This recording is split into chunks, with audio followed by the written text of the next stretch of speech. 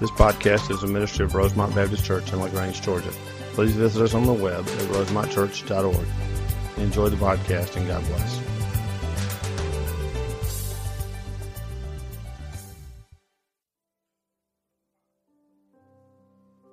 Well, I want you to look around. We're quickly running out of room out of here. Y'all gonna start scooching in a little bit more. That's exciting. A couple of quick announcements before we move on. Financial Peace. If some of you guys are taking that, it's moving tonight to Randy Presley's house, from here to his house. So if you have questions about that, come see me or see Randy after the service. We're going to begin, I think next Sunday, the weekend we did the Art of Marriage. It was such a huge hit, and we had so many couples enjoy. We're going to teach that as a class. We had a lot of people that couldn't make it to that weekend, so we're going to teach that as a class.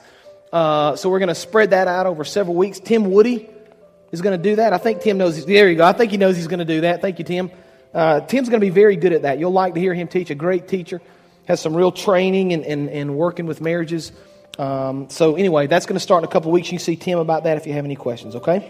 Then you may have gotten one of these, the Deacon Sample Ballot. Just take a look at that. You'll be doing that next week. You don't have to fill it out this week. That's for next week. You can take a look at it. Be ready to do that next week. All right, let's pray. Father, we thank you for this morning, for all you've already done and for all you're going to continue to do. Lord, I thank you for an incredible time of worship as we just focus our hearts and our minds on you, Lord, and all you've done for us and all you've given us in your hope and your mercy and your grace, Father. I pray for this time of study that you would open up the Word of God so that our minds can understand it. You would give us clarity, Father. Help me to rightly divide the word of truth. And then I pray we'd leave here changed, more transformed in the image of Jesus Christ, your Son. It's in His precious name that we pray. Amen.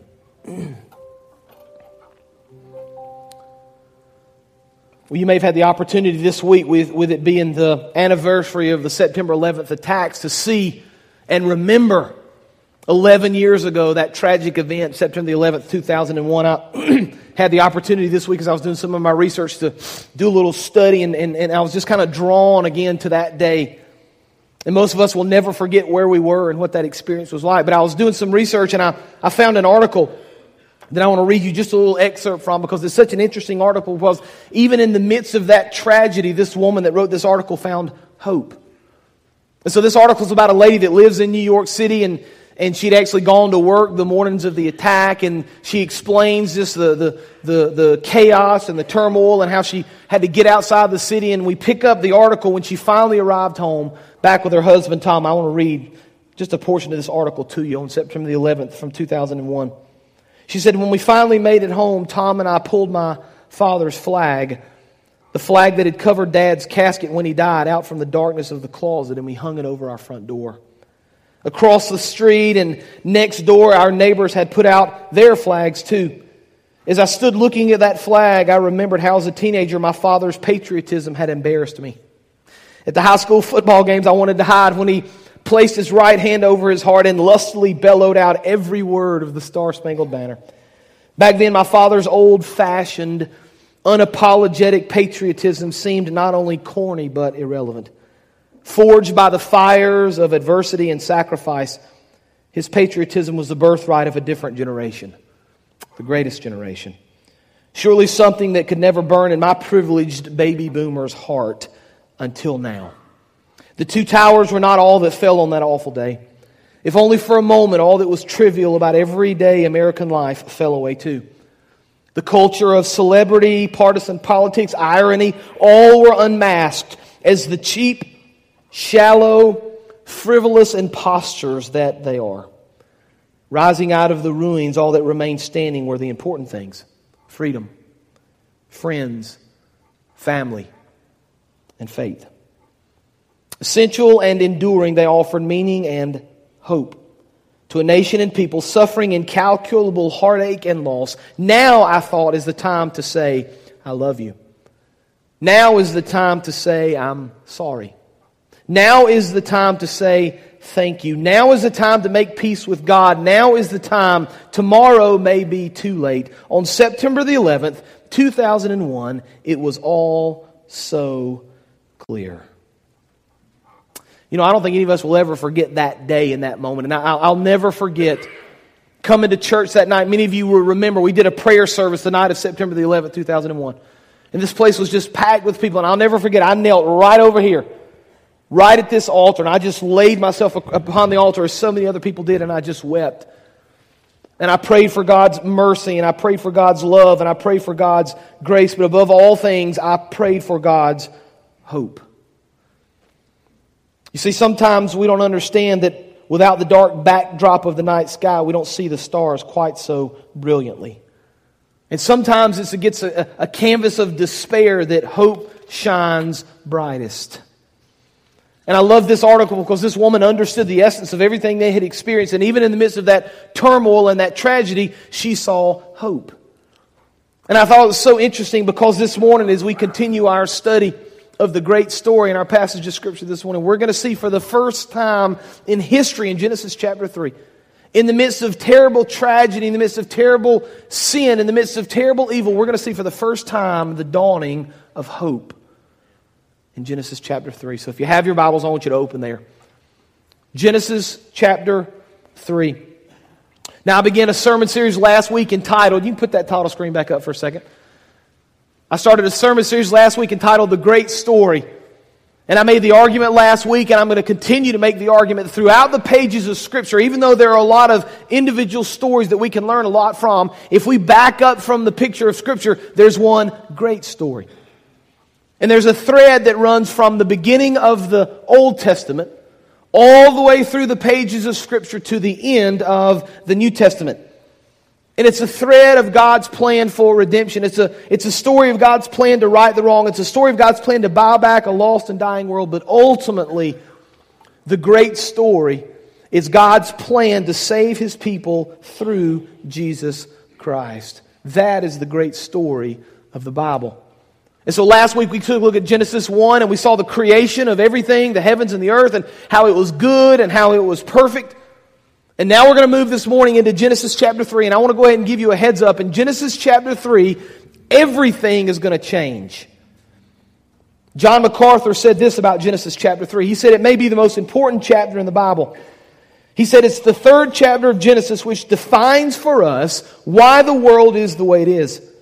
It defines for us the problem of a fallen civilization, of a fallen society, of fallen humanity, and a fallen universe. Not to understand the third chapter of Genesis is not to understand anything about the reality of the world in which we live and the people who are a part of it. See, in Genesis chapter 3, we're going to see this incredible story of sinfulness and despair and the fall of man. But in the midst of this tragedy, we're going to see for the very first time the dawning of hope.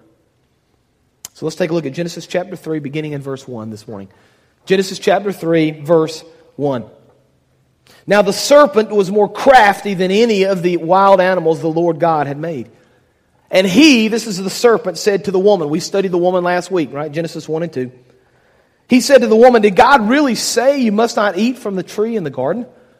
And the woman said to the serpent, we may eat fruit from the trees in the garden, but God did say, you must not eat from the fruit of the tree that's in the middle of the garden.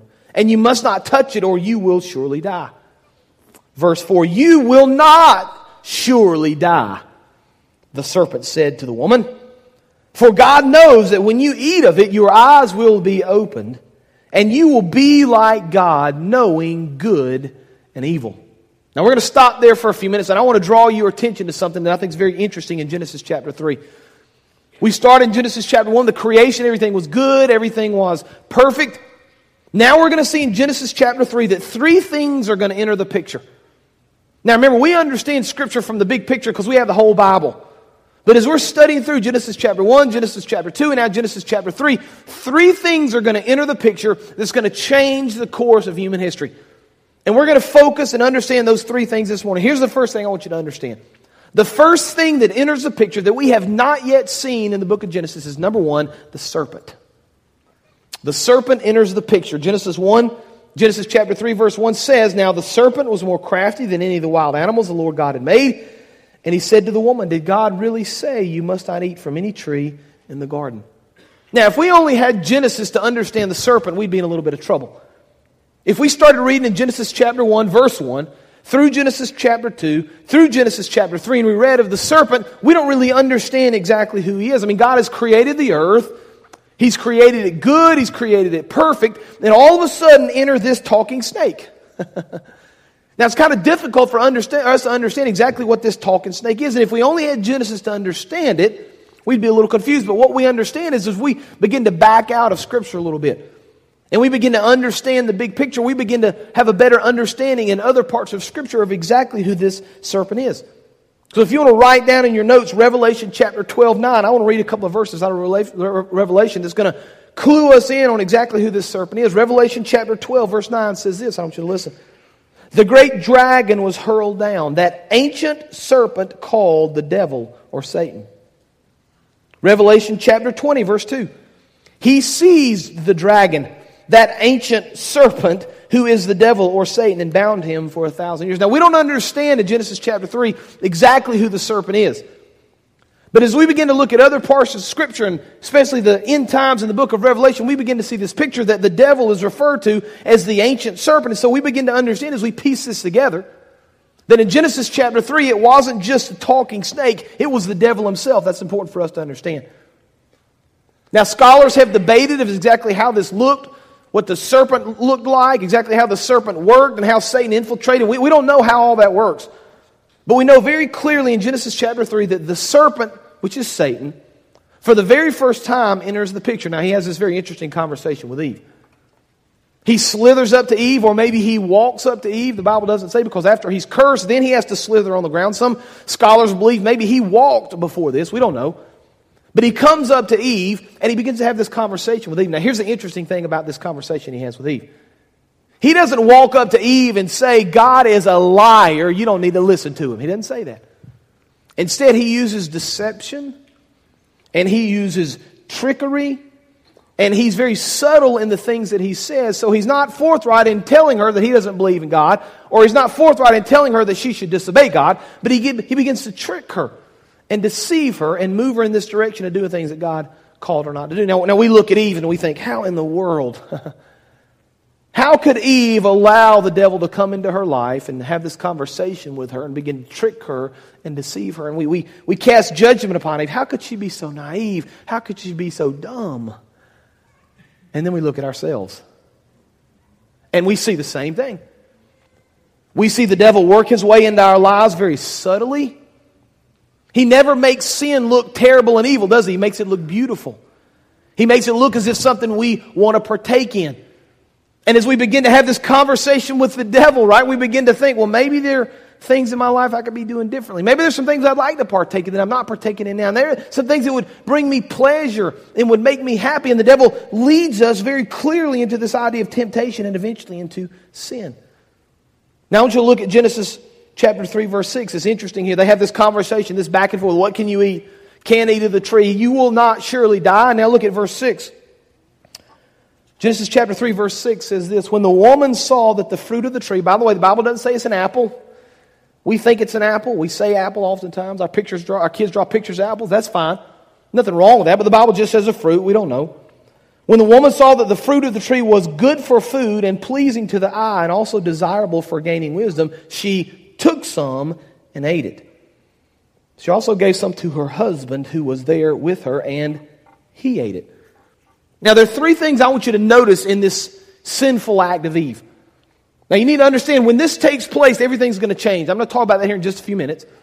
But the serpent enters the picture. He has this conversation with Eve. He leads her into this point of temptation, and she notices three things about this fruit. I want you to notice them very quickly. Number one, it's good for food.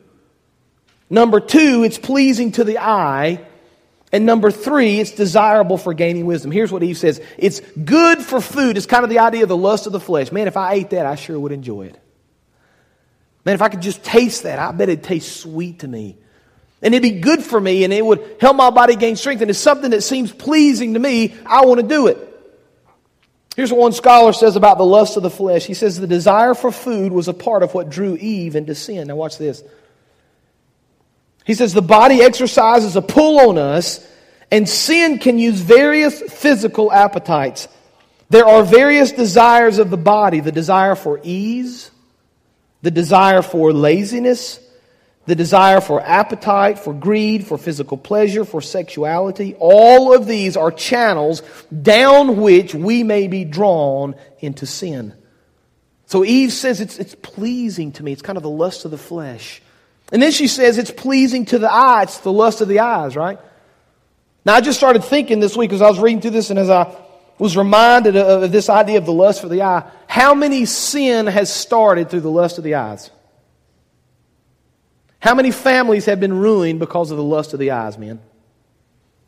All right, we see something and we're creatures of sight and we lust after it and it leads to sin. I mean, David and Bathsheba, that's a great story. That's a great example for us. The lust of the eyes leads to all the sin that David went through in his life. See, Eve saw this fruit and it looked good to her. It looked pleasing to her eye, and so she partook in it. You see how the devil does that? He doesn't present you with the ugliness of sin. He presents you with the beauty of sin. It's pleasing to you. Looks good. It's good for you. You should partake in it. So not only does she see it's good for food and pleasing to the eye, but she says it's desirable for gaining wisdom. She's got this desire to want to know as much as God, right? God said, here are your limitations. Here's the order. Remember we talked about that last week. Here's the way I'm creating the world. And Eve and Adam, you've got a certain place in this created order. You've got certain limitations. But Eve says, you know what? If I take of this, I can gain wisdom. God hasn't given me enough wisdom. I need more. So God, I'm going to step outside of the created order. I'm going to step outside of your will for my life. And instead, this seems desirable for gaining wisdom. I'm going to partake in it. As I was reading through Genesis and studying through some commentaries, I came across 1 John 2, verse 15, 16, and 17. I want you to listen to it. I think it's very interesting. 1 John 2:15 says, do not love the world or the things of the world. If anyone loves the world, the love of the Father is not in him. For all that is in the world. Now listen to the correspondence between 1 John and Genesis 3. For all that is in the world, the desires of the flesh, there it is, the desires of the eye, number 2, and the pride of life, the idea of wanting to gain more wisdom, is not from the Father, but from the world. And the world is passing away along with its desires, but whoever does the will of God abides with God forever. You see this idea of the temptation of sin, the lust of the eye and the lust of the flesh and the desire to know more and to know more than God and gain wisdom. It's a lie the devil taught in Genesis chapter 3. You need to understand this. It's still the lie he's teaching today. And it's very subtle and he's very sneaky. And so we see the serpent enter this picture. And we see him to begin to tempt Eve and begin to lead her astray. And now look at Genesis chapter 3, verse 7. So she's taken of the fruit, she's eaten of the fruit, she's given some to her husband who was there. And now Genesis chapter 3 verse 7 says this. Then now, after they had eaten of the fruit, then the eyes of both of them were opened. Now that's not physically open, their eyes are already open physically, that's spiritually. They're aware of things now they were not aware of before. The eyes of them both were opened. And they realized they were naked, so they sewed fig leaves together and they made coverings for themselves. Now here's the second entry point for us. We've already seen for the very first time that the serpent has entered the picture. We've never seen him before. It's the first time in Genesis chapter 3 we see him. Now the second thing we notice, for the first time we've seen the serpent, the second thing that makes its entry into Genesis chapter 3 we've never seen before is sin. See that? The serpent enters the picture. The second thing that's never been around is sin. Now Genesis chapter 3 verse 7 says their eyes were opened. They ate of this fruit and sin enters the world. Now I want you to understand something. If you're taking notes or whatever, you need to underline this verse. And maybe even out beside it you need to write this. We cannot overemphasize the importance of this moment in history. We cannot overemphasize the moment in history. See, here's the big picture. God has created everything good, right? It's good. Genesis 1 and 2 is good and it's perfect. Genesis chapter 3, the serpent enters, sin enters, and from that moment forward, everything changes. The world we live in now that's full of sin and full of death and full of destruction is a direct relation to Genesis chapter 3. All the sin we deal with in our world and in our lives came into the world through Genesis chapter 3. Everything changed. Now you say, well, wait a minute now. I'm reading this passage of Scripture. I'm looking at Genesis chapter 3. And the Bible says that Eve ate the fruit. She gave some to her husband. Their eyes were open. But how do you get this idea of sin? I mean, that's eating an apple or a fruit and your eyes being opened and sin entering the world are different ideas, Adam. How do you arrive at this point that there's sin? Well, there's a couple of reasons we do this. Number one, we're going to see later in Genesis chapter 3 that God had commanded them not to eat it. Because they ate it, they disobeyed God and He's going to punish them. That's sin. We see that. But from a bigger picture of Scripture, even than just that moment in the garden, Romans chapter 5, verse 12, I want you to listen to what it says. Romans chapter 5, verse 12 says, "Therefore, just as sin entered the world through one man." Now hold that thought for a second, I'll come back to it. Just as sin entered the world through one man, and death through sin. See that? When sin entered the world, death also entered the world. And in this way, death came to all men because all sinned. Now you say, wait a minute. You said that Eve partook of the fruit and the sin came to the world. Now you're telling me in Romans chapter 5, verse 12, that because Adam did this, sin entered the world through one man. Is it Adam or is it Eve? How did sin enter the world through Adam when Eve's the one that partook of the fruit? Now, this is a whole other topic for us. I don't have time to talk about this morning, but here's the bottom line for the men of this congregation. This is a very clear evidence. This is a very clear demonstration of your responsibility for your family. You see that? Eve partook of the fruit, but Adam bore the responsibility for the family. That's amazing, right? And the Bible says that Eve ate it and then gave it to her husband, but Romans chapter 5, verse 12 says that sin entered the world through one man. Here's the bottom line, man. You are called in responsibility for your family. You're to watch over your spouse and protect her. You're to keep her from sinfulness. You're to protect her from the temptations and the sinfulness of the world. That's your call. But because Adam was not able to do that, sin entered the world through him. Now I want to define sin just for a second for you. Sometimes there's confusion about what sin is and what it looks like and how it manifests itself. Let me give you a biblical definition of sin very quickly. Sin is any failure to conform to the moral law of God. Sin is any failure to conform to the moral law of God. It's a failure to conform to God's teachings. Now in Genesis chapter 3, God said, don't eat from this tree. They ate from the tree. They failed to obey God. They failed to conform to His teaching. Therefore, it's sin. Now here's what we think about sin oftentimes. We think that sin is an action. If I do these things, then I'm sinful. And that is true. Certainly there are actions that we can do that will lead to sin or that in fact are sin. There's a whole list of them we could go through, but we need to take it a step farther than that. Because Christ explains to us when He's preaching the Sermon on the Mount in Matthew chapter 5, He explains to us that not only is the action a sin, but the thought and the attitude that lead to that action is sin. So here's what Christ says, Matthew chapter 5, verse 21. You have heard it said to the people long ago, do not murder. And anyone who murders will be subject to the judgment. But I tell you, these are the words of Christ, that anyone who is angry with his brother will be subject to judgment. You see that? The anger is bad enough, but the idea and the thought of anger is the same. If you murder your brother, that's a sin. But if you have anger in your heart, that's also a sin. Matthew chapter 5, verse 27 and 28. Christ again, you have heard it said, do not commit adultery. But I tell you that anyone who looks at a woman lustfully has already committed adultery with her in his heart. See, the idea of adultery is sinful. But the thought of adultery leading up to that point is also sinful. And so when we begin to think about what sin is, it's the idea of not doing what God has called us to do. We see that our actions can be sinful, but also our thoughts and our attitudes can be sinful. We arrive at the conclusion that we see in Scripture in Romans 3:23, for all have sinned and fall short of the glory of God. We know that. Now here's the implication as we move on through the book of Romans. If all have sinned, that means you've sinned. It means I've sinned. Romans 5:23 tells us this, the wages of sin, now if we've all sinned, then the wages of sin is death. But the gift of God is eternal life in Christ Jesus our Lord. See, when sin entered the world, for the very first time, death entered the world. Now I don't have time to talk about that, but think about the implications there. Before Adam and Eve sinned, there was no death in the world.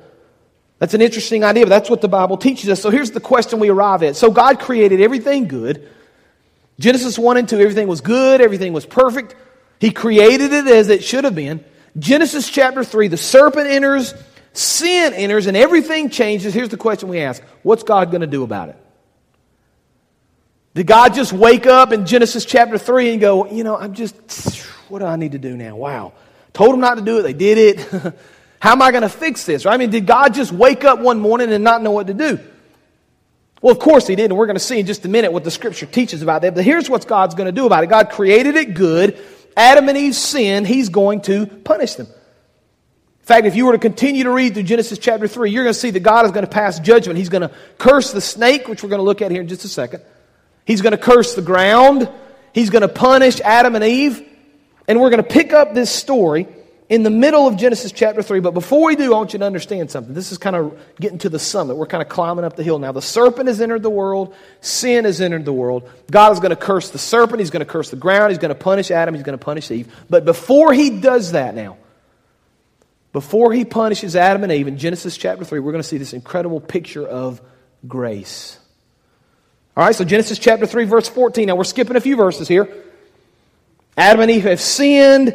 God has gone to Adam. What have you done, Adam? Adam literally says, Eve made me do it. That's the blame game. We still do it today. Adam says, Eve made me do it. So he goes to Eve. Eve, why'd you do it? What does Eve say?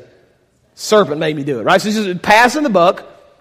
So now we get to Genesis chapter 3, verse 14. The Lord is now going to talk to the serpent about this. So God says, or the Lord God said to the serpent, because you have done this, again, because you led them into temptation, led them to sin. In fact, in certain parts of Scripture, the serpent here is called a murderer, because he led them to sin, which is eventually going to lead to death. But God says to the serpent, because you've done this, cursed are you above all the livestock and all the wild animals. You will crawl on your belly and you will eat dust all the days of your life. Now look at verse 15. This is, I think, the summit of Genesis chapter 3. It's the beginning of hope. Listen to what happens here. This is God still talking to the serpent. And I, this is God, will put enmity. That's a big word. Hostility, anger, animosity. I will put enmity between you, that's the serpent, and the woman. We know those two people, right? We know the woman, that's Eve. We know the serpent. God says, I'm going to put enmity between you and the woman, and between your offspring and hers. That's the offspring of Eve and the offspring of Satan. In other words, the people of God and the people of evil. See that? He will crush your head and you will strike his heel. Now who is he? Now we know the woman, right? Enmity between you, that's serpent. We just studied him in Genesis 3. We know who he is now. We know who the woman is. We understand this idea of offspring, but all of a sudden God throws in this idea in Genesis chapter 3, verse 15 of he. Now we don't know who he is yet, do we? But here's what we notice as we begin to walk through this passage of Scripture. We've seen the serpent enter, number one. We've never seen him before.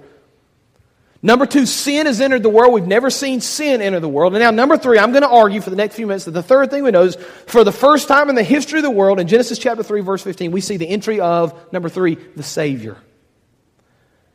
We've seen the serpent. We've seen the sin. Now we're going to see the Savior. Now, the Bible uses a very interesting word here, enmity. Enmity means anger, hatred, animosity, but it's only used 5 times in the Old Testament. 5 times. And every time it's used, it's a personal animosity between individuals. You understand that? There's a personal anger or animosity between two individuals. Now, in Genesis chapter 3, verse 15, we have kind of 3 levels of animosity. We've got the animosity and the enmity between the woman and the serpent. That's the first level.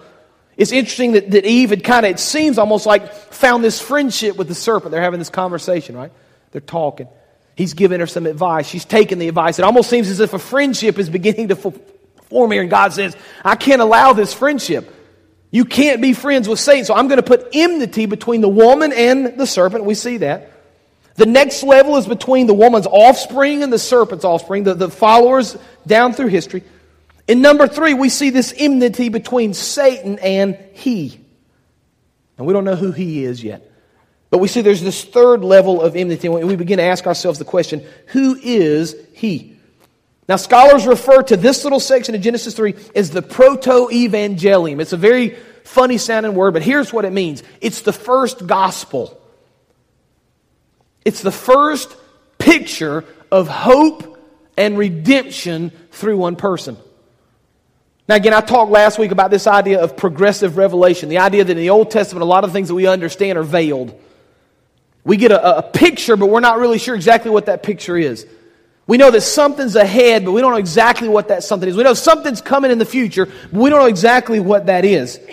But I want to argue for the next couple of minutes as I kind of wind this down this morning. Then in the midst of this terrible situation, remember, sinfulness has entered the world. The serpent has entered the world. Everything's going to change. In the middle of all this terrible turmoil, in the middle of this sin, God's going to show His grace.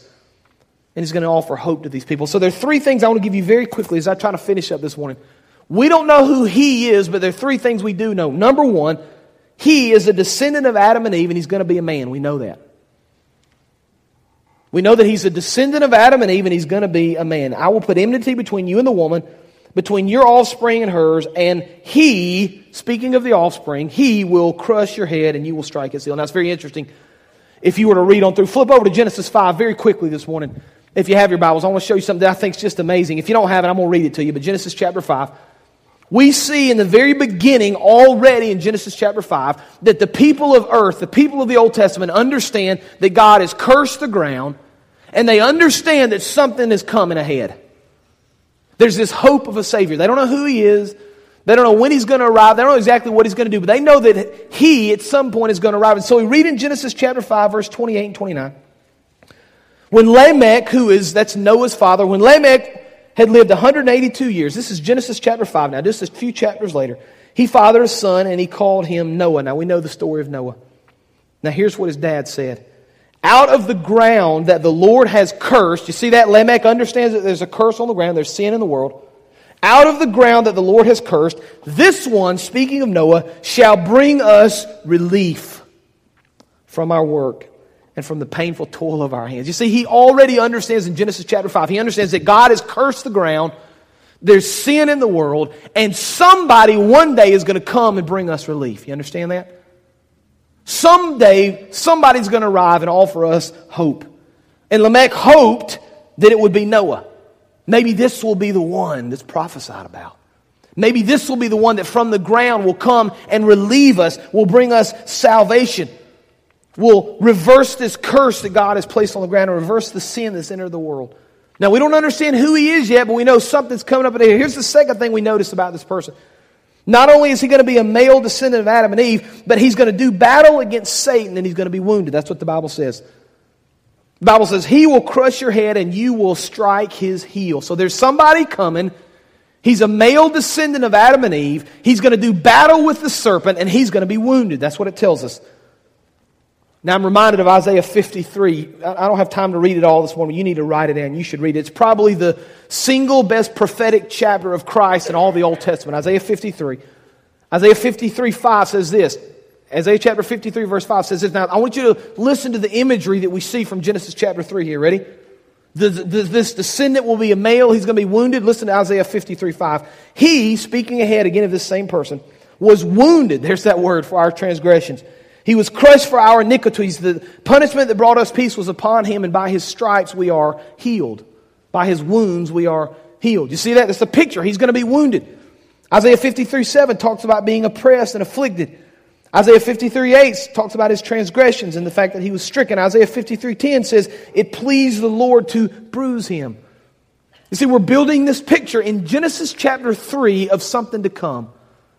A male descendant, we don't know exactly who yet, that's going to do battle with Satan and is going to be injured. We don't know exactly how yet. And then the third thing we notice about him is that ultimately he will crush the head of the serpent. Ultimately, whoever this male heir is that does battle and is wounded will have victory. He's going to crush the head of the serpent. Now, we don't know what that means. We're just in Genesis chapter 3. We've got thousands of years ahead of us of history to try to figure out exactly who he is. But we know this descendant will ultimately have victory over the devil. Romans 16:20 says this. Listen to the imagery again. You ready? The God of peace will crush Satan under your feet. You see the imagery right there from Genesis chapter 3. This prophetic person is going to be a male descendant. He's going to do battle. He's going to be wounded. But eventually he's going to crush Satan under his feet. Now I'm going to argue that for the first time in the history of the world, all the way back in Genesis chapter 3, verse 15, we see a picture of Jesus Christ. We see a picture of the Savior. We don't know who He is yet. We don't know what He's going to look like. We don't know how He's going to be wounded. We don't know how He's ultimately going to crush Satan. But in the beginning, sin has just entered the world. Death has just entered the world. Hopelessness has just entered the world. And in the midst of Genesis chapter 3, we see, as we look ahead to the prophetic Messiah, hope. We see a picture of Jesus Christ. I want to read for you Revelation 13:8 as we think about the big picture. All inhabitants of the earth will worship the beast. These are the end times. And all whose names have not been written in the book of life belonging to the Lamb that was, listen to this, slain from the creation of the world. You see, God didn't just wake up in Genesis chapter 3 and wonder what He was going to do. He had a plan from the beginning. And He offered in the beginning of creation, in the midst of this pain, in the midst of this turmoil, He offered hope through Jesus Christ. And so I ask you the question this morning as I finish up, where do you place your hope? The people of Genesis chapter 3 and Lamech and Genesis chapter 5, and we're going to see, I think, over the next many weeks as we just kind of open up the Scriptures, the hope that people place in Christ. They begin to learn more and more and more about Him through all these Old Testament stories as we see the big picture. But the question I ask you this morning is, where do you place your hope? The people of Genesis chapter 3 place their hope in a coming Messiah. Who do you place your hope in? Is it in the things of the world? Is it in the possessions of life? Is it in yourself? Is it in your ability to do? Or is it in Jesus Christ? You see, God created everything good. We live in a world fallen of sin. It's our desire to get back into the right order, to get back into the right relationship, to get back to the right purpose that God created us for. But here's the problem we have. We can't do it ourselves. The only way we can get back into a right standing with God is through Jesus Christ. And we're going to see over the next many weeks, through Jesus Christ, God's great story unfold. Let's pray together. Father, we worship Your name. We praise You for who You are, Lord. From the beginning, You had a plan. As soon as sin entered the world, Father, You already had a plan for us. And You demonstrated Your love for us by sending Your Son, Jesus Christ, to die on the cross for our sins. And Father, we thank You for this teaching. We thank You for the prophecy in Genesis chapter 3, Lord. Although early in Scripture we don't know yet, we know something's coming, Lord. And we place our hope in the Messiah. We place our hope in Jesus Christ. So Lord, I pray You would just reveal Yourself to us in mighty and powerful ways. Father, You would speak to us and help us to see more clearly Your Son. And Lord, I pray that You would allow Him to work in our hearts and in our minds so we can do all the things You've called us to do. And we'll praise You in every way we know. It's in Jesus' precious name that we pray. Amen. You can stand. We're going to give you a few minutes if you want to come and kneel at the altar and pray. If you want to repent from your sins and trust Christ for your salvation, or if you want to join our church, this is your time right now.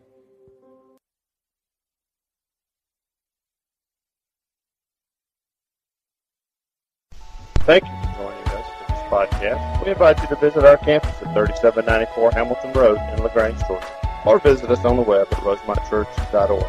God bless.